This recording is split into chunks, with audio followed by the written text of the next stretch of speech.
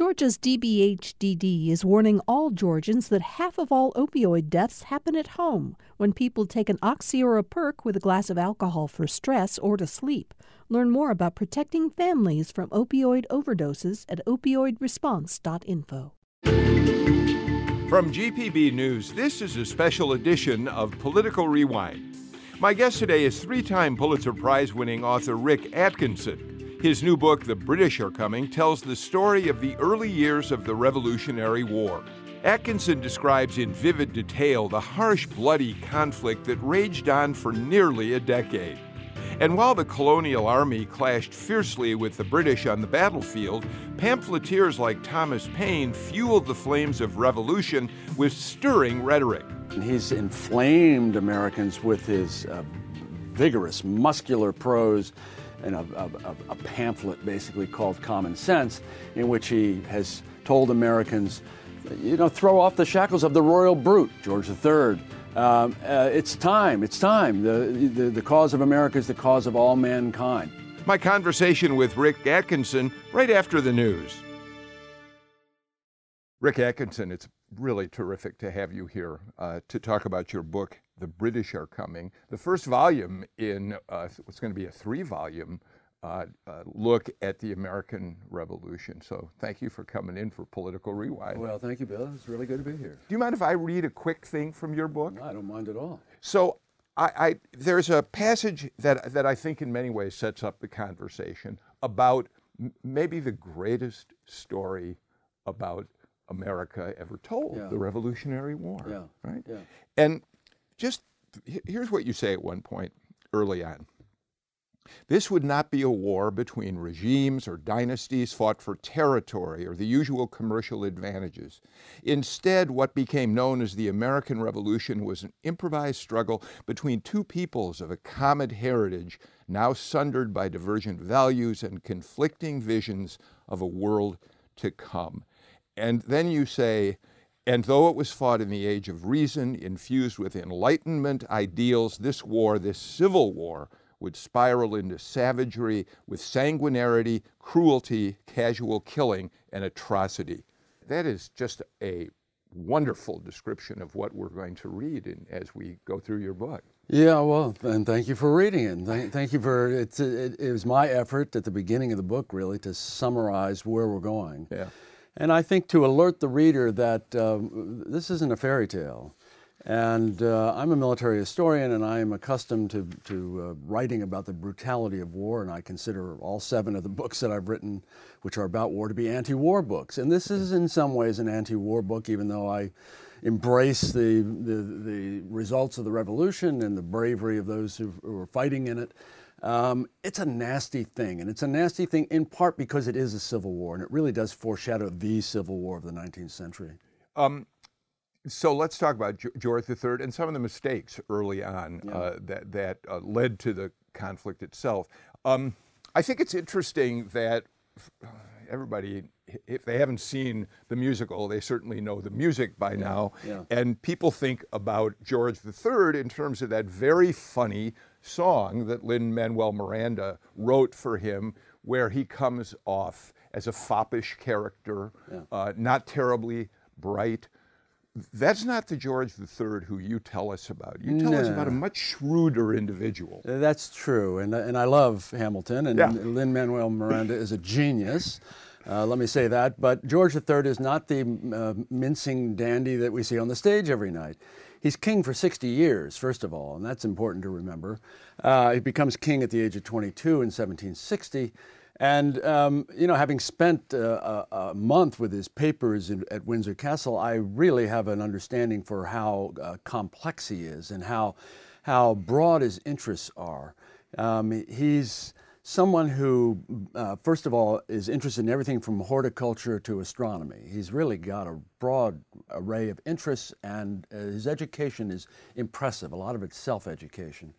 He, unlike many 18th century monarchs, he's a good family man. He marries an obscure, drab German princess, Charlotte, as in Charlottesville in Charlotte, North Carolina. He like met her right before they got married. It was a long courtship, 6 hours. And they married 6 hours after she arrived. She'd been learning to play God Save the King on the harpsichord on the ship from Germany. And he decorated the bedroom with the bedroom suite with 400 yards of blue damask and very carefully placed bowls of goldfish. Nothing says I love you like a bowl of goldfish. And it turns into a great love match, actually. And she produces children with lunar regularity, 15 eventually. And you can see in his correspondence, he's a caring father. He's a good husband. It's a sweet marriage. And he cares a lot about his children, and he cares about his children sort of in the same way that he cares about his people. And all through all this, he is struggling to figure out the path to take for the newly created British Empire. He becomes king in 1760. In 1763, the British Empire is created because of their victory in the Seven Years' War. They've won against the Spanish. They've won against the French. Yep. They have a new empire, and here the American colonists come along and to some extent begin to challenge them very quickly. That's right, and the success foreshadows for the British Empire all the difficulties of keeping an empire. Yeah. So as a consequence of the peace of 1763, they get Canada, they get rich sugar islands in the West Indies, they get India, they get 1 billion fertile acres west of the Appalachian in what is now the United States. And trying to hang on to that, trying to pay for it, first of all, causes the British to take some measures, including imposing taxes here, to keep several regiments here for the first time in America. All of this leads to frictions. And the Americans, at this point, are accustomed, and they've been accustomed for 150 years, to being left alone. Yeah. And now they're not being left alone. And that's a prescription for trouble. And you say he and his advisors made basically 3 key mistakes. That's true, and he and his ministers, I think, embrace for most of the revolution 3 strategic miscalculations. And the first one is that a majority of Americans, there are 2.5 million people in America in 1775, 500,000 of them are black slaves, but he believes that a majority of white Americans are, if not overtly loyal, at least secretly loyal, that there's a large hidden majority waiting to rally to the crown and to help the British to suppress the insurrection. That's wrong. It's completely wrong. Modern scholarship has calculated that probably 18 to 20% of the 2 million white Americans were loyal in some fashion. Now, loyalty is a very shifting concept because you may be loyal when the British Army's in your backyard, but you may be less loyal when they leave and your neighbors who are rebels come over and wag their finger at you and threaten you with jail. Yeah. So if you've got, let's say, 20% of the population loyal in some degree, that is not enough to really have the kind of impact in suppressing the insurrection that George assumed it would.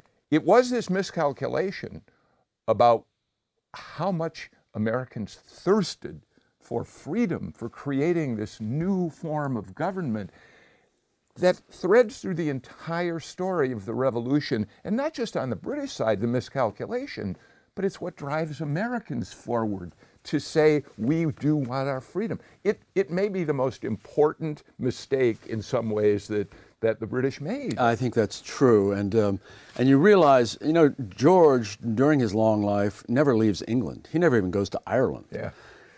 And he obviously never visits America, and none of his ministers have been to America. And so they really don't have an understanding of these fractious people on the rim of the world who speak English, but in many ways have become a different people from those in Britain.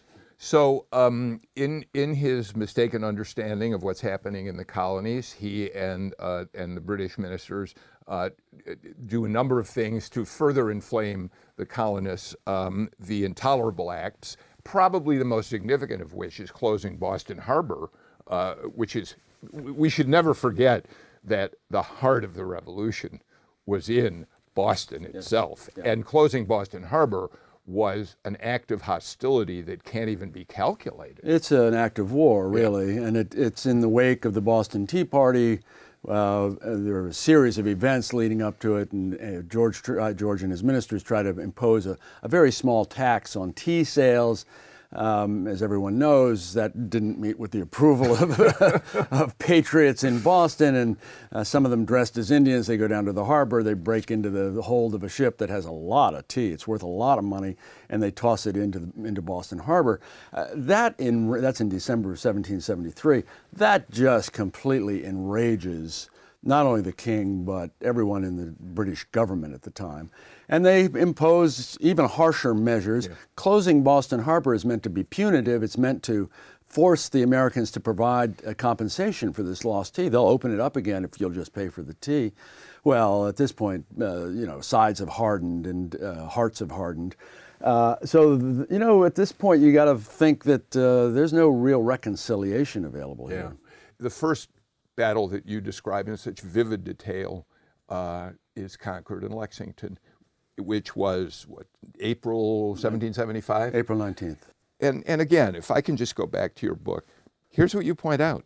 No one could foresee that the American War of Independence would last 3,059 days. And you point out that more than 250,000 Americans would serve in the cause.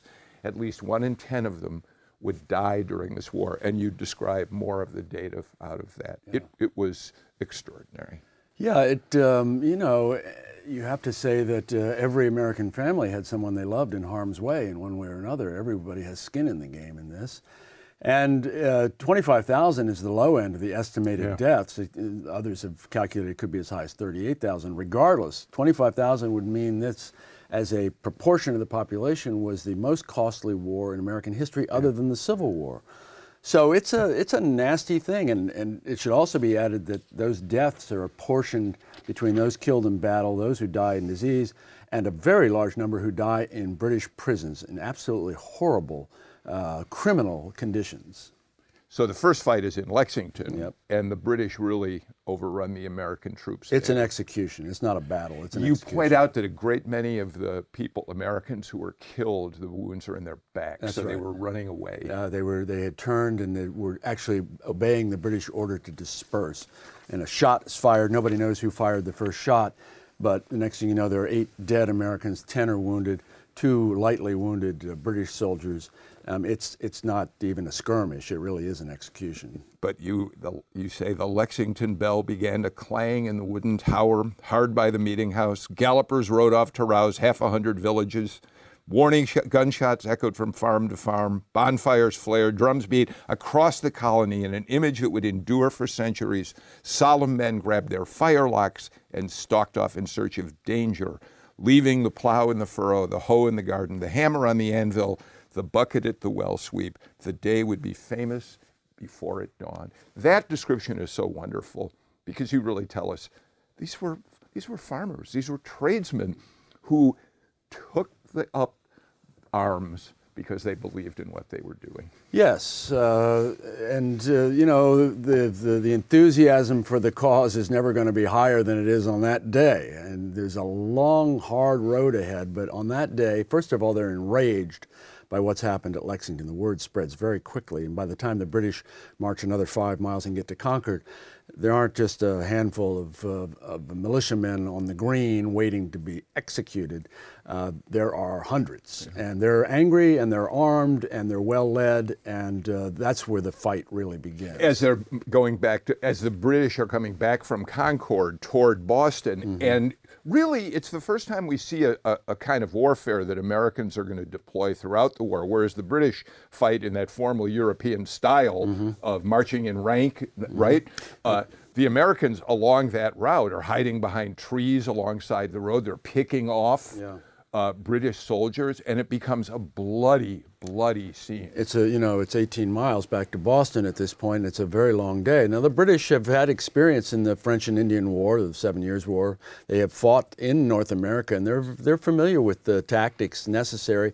And they put out skirmishers on the flanks, and they've got the the skill set to fight against this kind of guerrilla warfare that you've just described. But that march back is awful. They're frightened. They're bleeding. Their leadership is confused, and it's probable that the initial column that had been sent out, the one that fought at Lexington and then was repulsed at North Bridge and conquered, about 900 men, they could have been obliterated. It could have been an utter massacre. The only thing that saved them was that a relief column was sent out and met them near Lexington as they're retreating, as they're very close to being surrounded by, as it turns out, 4,000 angry armed rebels. And that relief column essentially protects them and shelters them back into Boston. It's still very bloody on the way back. There's still many, many casualties. I had mentioned how much I appreciated reading your drilling down from the epic to the very, very personal. You talk about an American named Jonas Parker. How you describe how he was placing bullets and spare flints in a hat at his feet as he was fighting, and then you say a British ball knocked him to his knees, and as he fumbled to reload, British bayonets tore him dead. You point out that Jonathan Harrington, another American, was shot close to his house and reportedly died on his doorstep within view of his wife and son. Yeah. This is where you give us such a vivid picture of what it's like when you can look through the smoke and see the real fighting take place. Yeah, and in fact, if you go to Lexington, you can see Harrington's house, and you can. It doesn't take much imagination to see him bleeding to death on his front stoop, while his wife and kid are looking out, and it's horrible. I mean, it's each individual death is a world destroyed, Yeah. and it's important to remember that they die one by one. Their deaths are as singular as a snowflake or a fingerprint. You're listening to Political Rewind. We'll take a break, and when we come back, more with Rick Atkinson.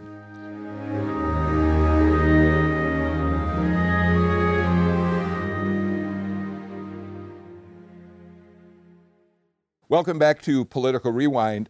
My guest is Rick Atkinson. Your new book is The British Are Coming. It's the first of a 3-volume set that you're writing about the war for America.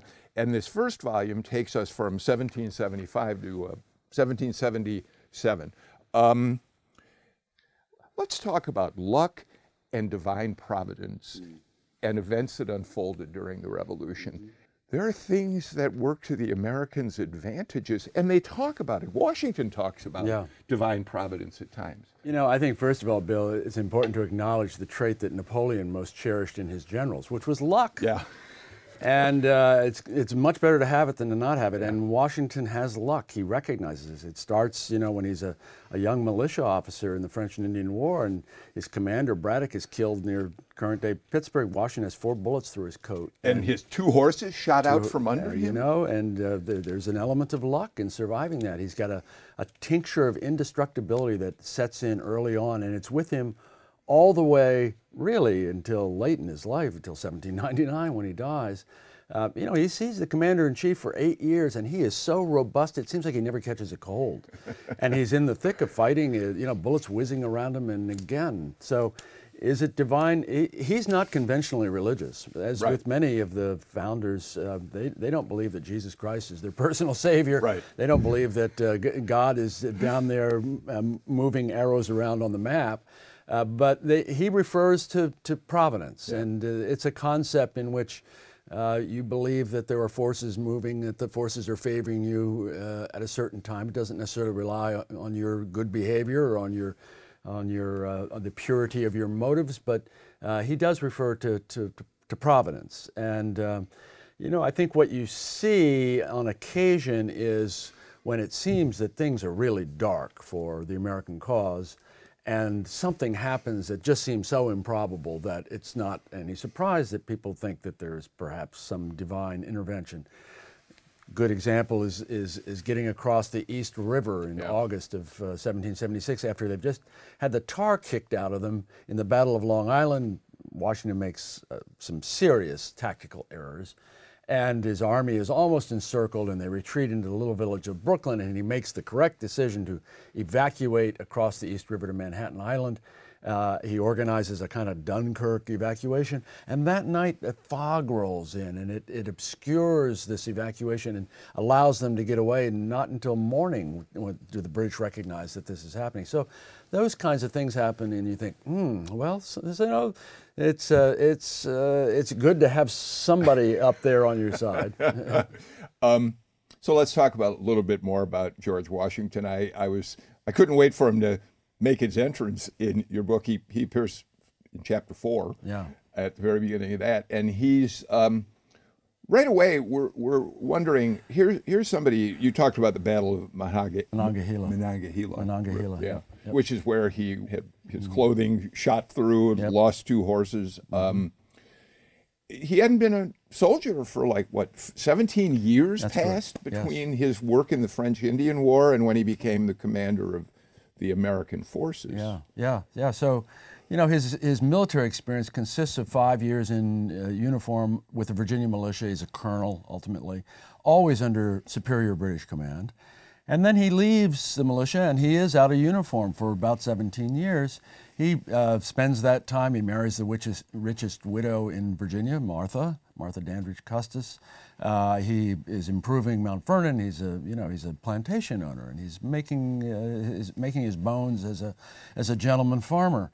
And then the call comes, and he is back in uniform. He's made commander-in-chief, partly because they want a Virginian to command the largely New England army, to make it a continental army, to make it an American army. But that could create some initial resistance and problems. This has been a New England war at the moment at which he's selected, and although what you're saying certainly makes sense, how much resistance was there among the people of New England that they had this Southerner come in and take command? Yeah, Washington is very aware of it. He's also very disparaging of these New Englanders. New England is a foreign country if you're from Virginia.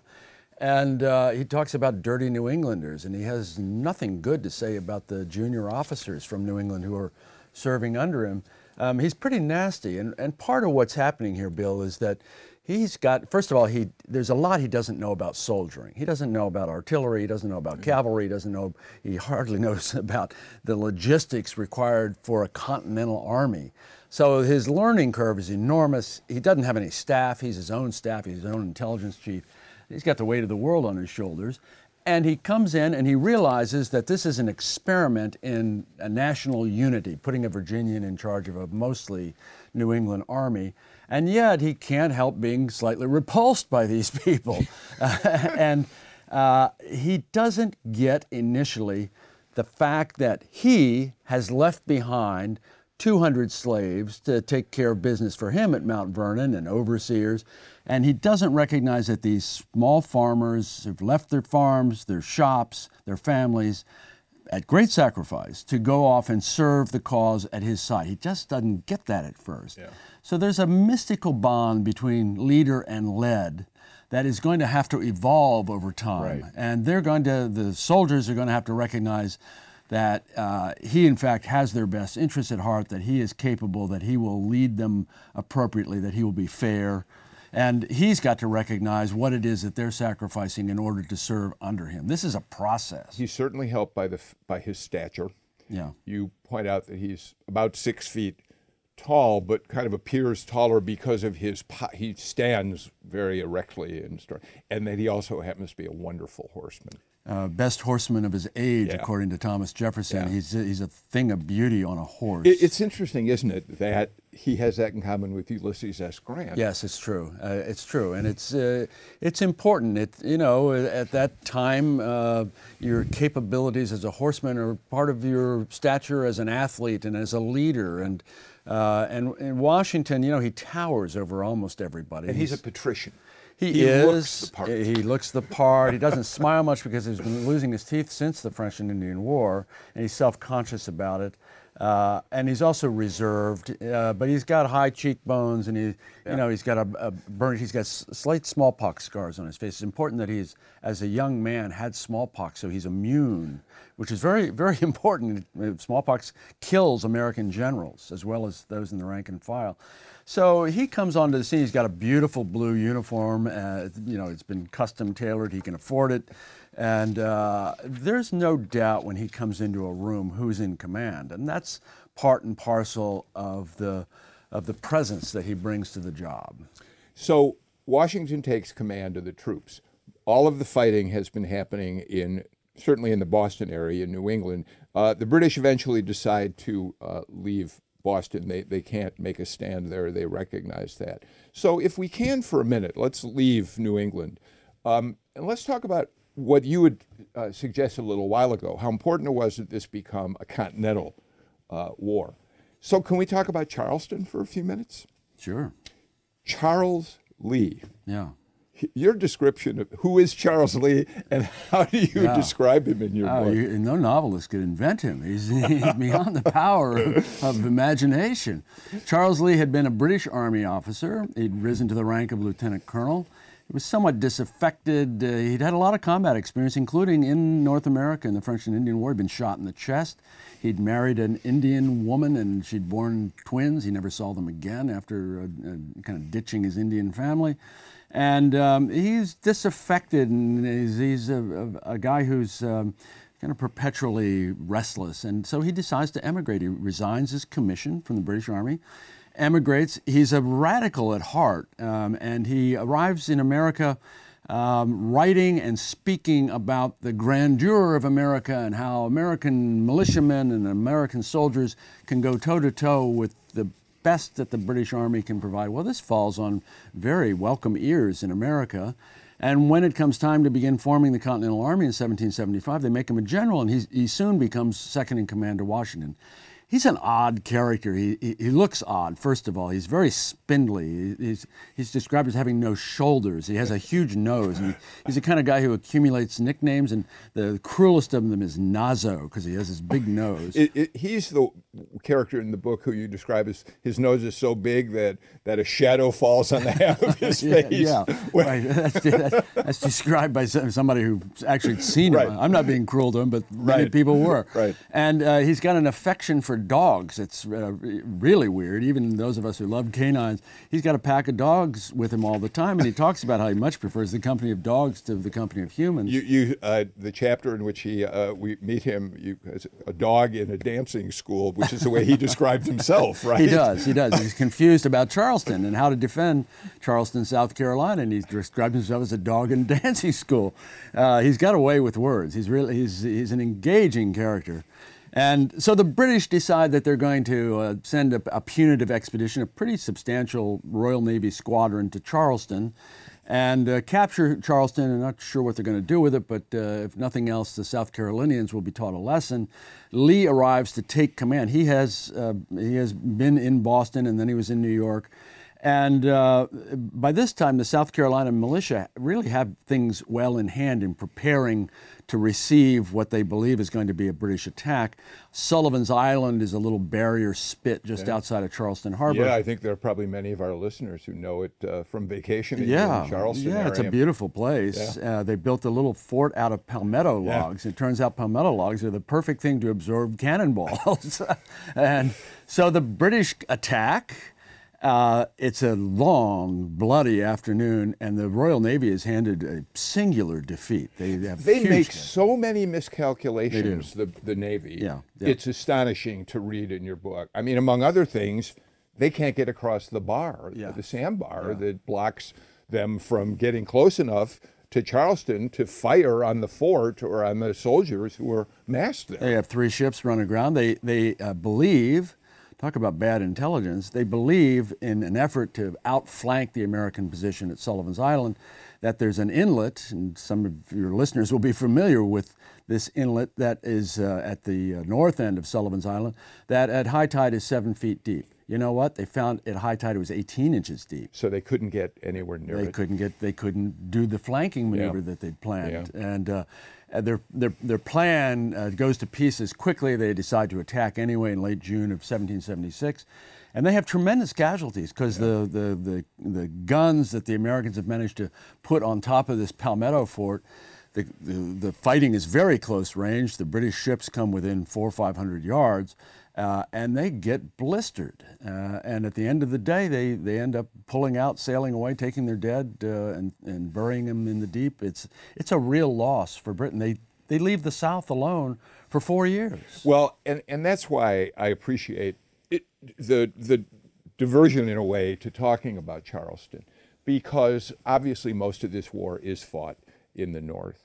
Was it a miscalculation for the British to decide to engage in South Carolina? Did that, in fact, first of all, when Lee won that battle, it gave the Americans control of an enormous territory. I mean, essentially from Baltimore all the way to Florida, and as you point out, the British didn't come back for 4 years. So is it a miscalculation? Yeah, well, the British have scattered their force, and they've scattered their navy, so that there's fighting in Canada. By the way, we've invaded Canada in 1775, wanting to make them the 14th colony. Benedict Arnold. Right? Benedict Arnold was an important part of it, one of the great feats of soldiery through the Maine wilderness in late fall. So the British have large forces in Canada of necessity. They've got this force in Boston that's forced out, and they go to New York. And then the geniuses in London decide, well, we think that there are big reservoirs of loyalists in the South, so let's send a fleet to South Carolina. Mm-hmm. And it fractures their effort. The unity of command and unity of effort is a cardinal principle of warfare, and they never observe it in these first couple of years of the war. And it, in fact, allows the Americans time and space to recoup. The fact that South Carolina, the Carolinas generally, and Virginia and Georgia are not threatened anymore allows them to shift forces to the north to join Washington's army. So yes, it's a serious mistake. Let's take another quick break. We'll pause for just a moment and be back with more with Rick Atkinson. Rick Atkinson, I want to keep talking about your book, The British Are Coming.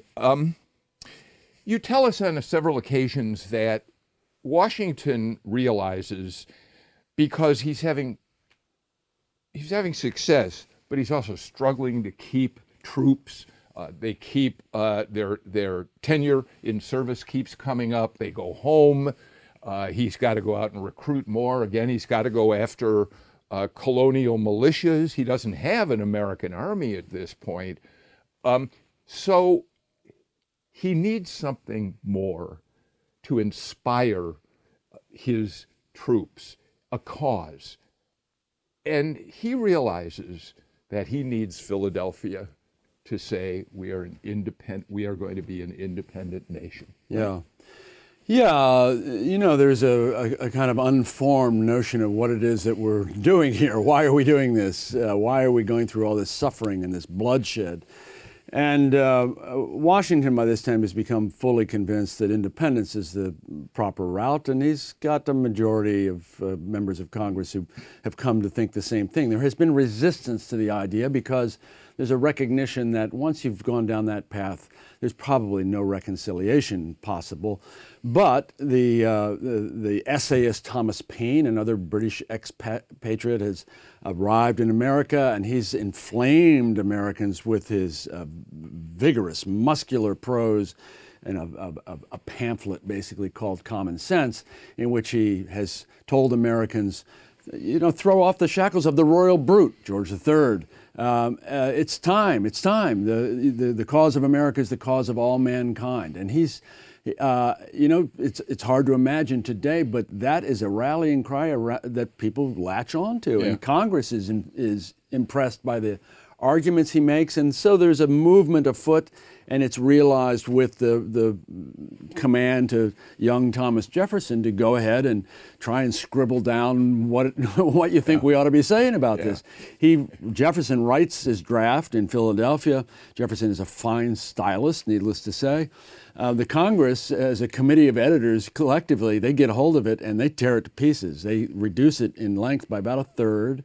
change some of the wording, and I have to say, make it much better. It's shorter, it's more succinct, it's sharper. Jefferson is, as any writer is, when an editor takes a sharp pencil to your prose, but they've made it better. And, it's read out, and it ultimately is read to the troops. Washington in New York organizes, musters his forces all around New York, and men read the Declaration of Independence to him. It's not clear how much. A lot of it is grievances about Britain, and right. you can see in your mind's eye men shifting from foot to foot in the ranks as this drones on a bit. But it gives them a manifesto, and that's important at this point. First of all, go back to Thomas Paine for just a minute, because he fits into your narrative about ordinary people rising to an occasion. No. You point out Thomas Paine was basically an out-of-work guy, couldn't hold on to a job. He failed at everything he ever tried, including marriage. Right. Yeah. And yet suddenly he emerges as one of the great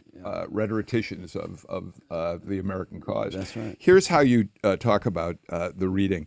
Erect and somber, Washington rode into the middle of a hollow square formed by New York and Connecticut regiments.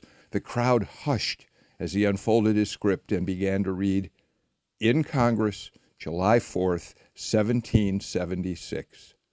Even the most unlettered private recognized that something majestic was in the air. We hold these truths to be self-evident, that all men are created equal, that they are endowed by their Creator with certain unalienable rights, that among these are life, liberty, and the pursuit of happiness." Every school kid now knows those first words, but You hope. But to imagine, as restless as they might have gotten listening to all of it. Yeah.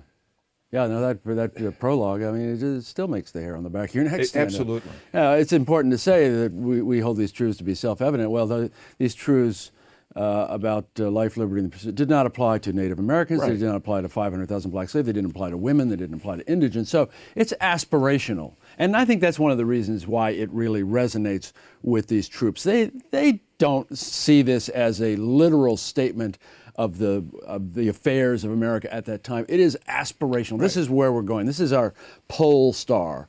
This is how we're going to navigate, and that's important. It's also important to realize, and it seems a little odd, but okay, it's read out. There's 3 cheers, huzzah, huzzah, and then they kind of forget about it. There's no, it doesn't stick with them particularly. They got a lot on their plate as an army, and so does Washington. And you don't see celebrations of the 4th of July until later in our national history. It's not really recognized as a document and as a date, as something that is the genesis of something grand. That takes a while to build. So let's move forward a bit and say this. The British leave Boston. The American troops are obviously relieved they were able to take the city back. But then the British shift their attention to New York. And there are battles at Staten Island and at Long Island. The Americans are overwhelmed. The first thing I want to talk about with that, if we can, is what did you learn as you were researching these battles, and the question of whether George Washington really at that point was a sound strategist. There are many people who have, in those days, who felt he made terrible mistakes, which led to the Americans having to evacuate New York. What did you conclude? Yeah, Bill, I think, the British show up in force. They've sent not only the forces that had been in Boston, but they send reinforcements from Britain. They bring in German mercenaries. There'll eventually be 30,000 Hessians, as we called them, a very large additional portion of the Royal Navy, and they all descend on New York in the summer of 1776. And in August, they having staged on Staten Island, they cross to the western end of Long Island. What we see here with Washington is a general who doesn't really get it. He doesn't really see the lay of the land. He doesn't understand how his forces have been arrayed in defense of Brooklyn in particular, the little village of Brooklyn, in a way that makes them vulnerable. And the British execute, first of all, a very deft amphibious landing on Long Island, and then an extremely deft outflanking of the American forces around the American left flank. In the night, the Americans wake up early in the morning, late August, and they find the British armies behind them. Yeah. That's never good.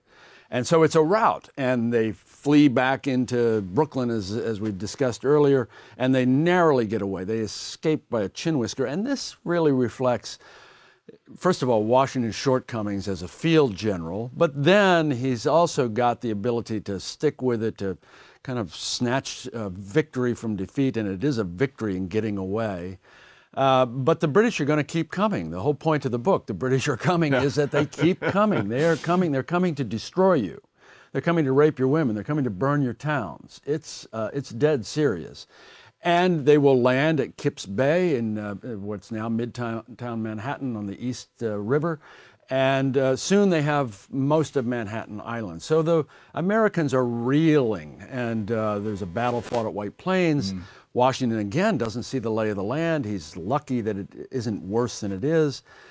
The last foothold that the Americans have is at Fort Washington on above what's today Harlem. Washington thinks, okay, we've got a big fort there, and we've got 3,000 soldiers, and they can't possibly attack without tremendous British losses. Well, 4 hours on November 16th, 1776 is all that it takes for that garrison to be destroyed. Yeah. And those 3,000 men are captured or killed, and that's the end of New York. And from that point on, it's retreat, retreat, retreat. And this becomes important. Your book has wonderful maps that isolate battles, but if we imagine in our heads what's happening here, the Americans are now forced into New Jersey, where they realize the next step is the British to overwhelm them there and march on Philadelphia, on the government, which would be the most devastating blow of all. So New Jersey becomes a crucial stand in the American war. Yeah, it does, and I mean it's a stand in the sense that it mostly involves the Americans retreating across it initially. Right. And Washington again escapes by a chin whisker with his army. The army's down to 3,000 men at this point, with the British on his heels. This is early December of 1776. He gets across the Delaware River westbound into Pennsylvania. The Congress flees because they don't want to get captured. They think the British are headed for Philadelphia.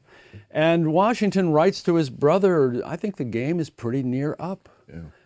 He's really despondent, and he's not alone. Most of those who are looking with a cold, hard eye at the situation on the ground see that, things are about as dire as they can be. So the Americans keep fleeing further and further west, as you point out. Here's again where Providence plays a role. The British probably had, you point out, the Americans are down to 3,000 men. Winter is setting in. They're living off the land, but they can only do that for so long. And the British stopped pursuing. What was that about? Yeah, well, General Howe, who's the British commander, has initially thought he's only going to take part of New Jersey, and his success leads him further downstate, and they get as far as Trenton, which is on the Delaware River, 30 miles or so upstream from Philadelphia. And Howe decides it's time to go to winter quarters. This is mid-December. Soldiers habitually don't fight in the winter in the 18th century. They need shelter. It's time to shut it down for until spring. And so Howe makes the decision that we're going to hold here, and rather than pursue them across the river, chasing Congress all over Pennsylvania. It's not a stupid decision, but it's fairly cautious and it's fairly conservative. Washington is given the reprieve to consider, okay, now what am I going to do? Yeah. He's desperate at this point. This is, though, another moment where some people would say Providence plays a role. The British had the Americans on the ropes. Howe decides to go into his winter quarters. And this is where that extraordinary episode, Washington crossing the Delaware. We all know the painting, Emanuel Leutze's painting of Washington standing in the boat, which probably didn't really happen, I assume. He did not stand, I can tell you that. But it was a brilliant, brave, audacious thing to do. Can we talk about it? Yeah, for a few sure. minutes? Well, yes, it's audacious. It's desperate, actually. Yeah, right. And he writes to Congress, he says, desperate times require desperate measures. Yeah. And so the desperate measure he concocts, he's got good intelligence, and he knows that one of the British outposts is a garrison in Trenton. There are about roughly 1,000 Hessian soldiers, they're Germans. And he sees that they're vulnerable, that the nearest reinforcements to that garrison are some distance away. So he comes up with a plan. He has his force divided in three. They're going to cross the Delaware River on Christmas night, 1776. And they're going to envelop Trenton, they're going to fall on the garrison, and they're going to teach them a lesson. All this part and parcel, not just for a tactical battlefield victory, but to try to reinvigorate the cause and to give hope where there is no hope. Let's, as we talk about this, point out what the conditions were like. It was snowing. Yeah. I think at one point you tell us the temperature gets down in the low 20s. The soldiers are freezing in their boats, freezing as they cross the river. The conditions could not possibly be worse. Yeah, it's nasty. A lot of them don't have proper shoes. Some have their feet wrapped in rags. It is nasty. It's sleeting that night, Christmas night. The river is choked with ice, and in fact, two of the three contingents that were supposed to cross simultaneously can't get across because of big chunks of ice in the river. The only contingent that can get across is the one that Washington is personally commanding. It's the northernmost of them. He's got about 2,500 men with him. They get across the river. It's a long, slow process trying to, get horses onto rafts and get them through this ice-choked river in the dark. They get to the New Jersey side, and they set out for Trenton. And they fall on this garrison, and there's surprise, and there's a bloody fight that goes on for about 2 hours. The Hessians are completely destroyed. A few get away. There are a dozen or so British soldiers there. They're the first to run. But 900 men are captured. And they're ferried back across the Delaware River and sent to American prison camps. It's a brilliant move by Washington, but what he does next is even more extraordinary. He decides to double down. Yeah. He decides he's going to cross the river again. After returning to Pennsylvania, he crosses again. He goes back to Trenton, and he gulls the British, who are in force in Princeton this time, 15, 16 miles away, to attack him in Trenton. He's well entrenched. There's a heavy loss imposed on the British, but Washington is pinned against the Delaware River, and in the night, this is early January 1777 by this point, in the night, he's making this up as he goes along, incidentally. There's not a master plan at the beginning. He evacuates his force. They slip away around the British left wing and go to Princeton, where he knows there is a rear guard detachment, and he destroys it. And the British are shocked in the morning he's to gone not again. find the Americans where they expected Yeah. to see him. Plus the fact that at this point, Washington's troops had probably not slept for 2 days, perhaps more. Yeah, yes. they're tired, and it's cold, and now it really is cold. Now it's down in the low 20s. That turns out to be good because the muddy roads harden, and you're able to drag your wheeled vehicles you can to get to Princeton. And, you're right. The British wake up in the morning and they find that, where are those guys? He's kept bonfires burning in the night, and he's had a small detachment behind making a lot of noise, and they're digging as if they're entrenching and so on. Well, in fact, they first realize what's happened when they hear gunfire from the direction of Princeton. And there's a skirmish there that's pretty intense, and the rear guard is destroyed. The men are killed or captured.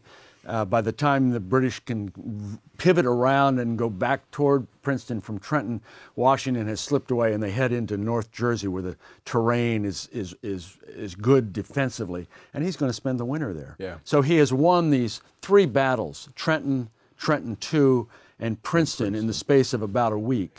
What's, I think, interesting is this is the perfect place for you to end Volume 1, essentially. Did you decide that Volume 1 would end there because of the time frame, or did you think that those battles were the appropriate place to stop? I thought that this was a good breaking point. For one thing, it lifts the spirits of, I think, the reader as well as the Continental Army, because it's been so grim and glum up to the point of the fighting at the end of 76 and early 77. And then really not a lot happens for the next 5 months because they are in winter corners. There's skirmishing and there are little battles and little meeting engagements. But for the most part, we're going to wait until spring comes. And that's a good place to begin again with Volume 2. So this is a natural breaking point, both in the actual chronology of the war, but also in my narrative. Tell us very briefly, if you don't mind, where are you on Volume 2? Are you well into the writing of it? Are you still researching? Where do you stand on that? I'm not well into any of it. We better get you out of here. I've begun research, begun reading the secondary material to read. We're talking about Saratoga and Germantown, and there's a lot that happens. So finally then, is there anything about what you've done with the American Revolution that gives you a different kind of sense about what it means to be an American? Yeah. Well, why bother writing the books if you don't come away with something that's relevant somehow, that seems to inform who we are? I mean, the first thing to say about it, Bill, is that this nation was born bickering. Disputation is in the national genome. It should not be a great surprise that we seem to have difficulty finding common ground, that we're bickering again. So that's one thing. Another thing is that, we have seen leaders rise to the occasion in our national history who've got the traits that we really cherish. And Washington is a case in point where he's a man who puts a cause beyond his own personal interests. And he embodies traits he has virtues that even today, we can really respond to. And we should demand that. We should demand that as a people.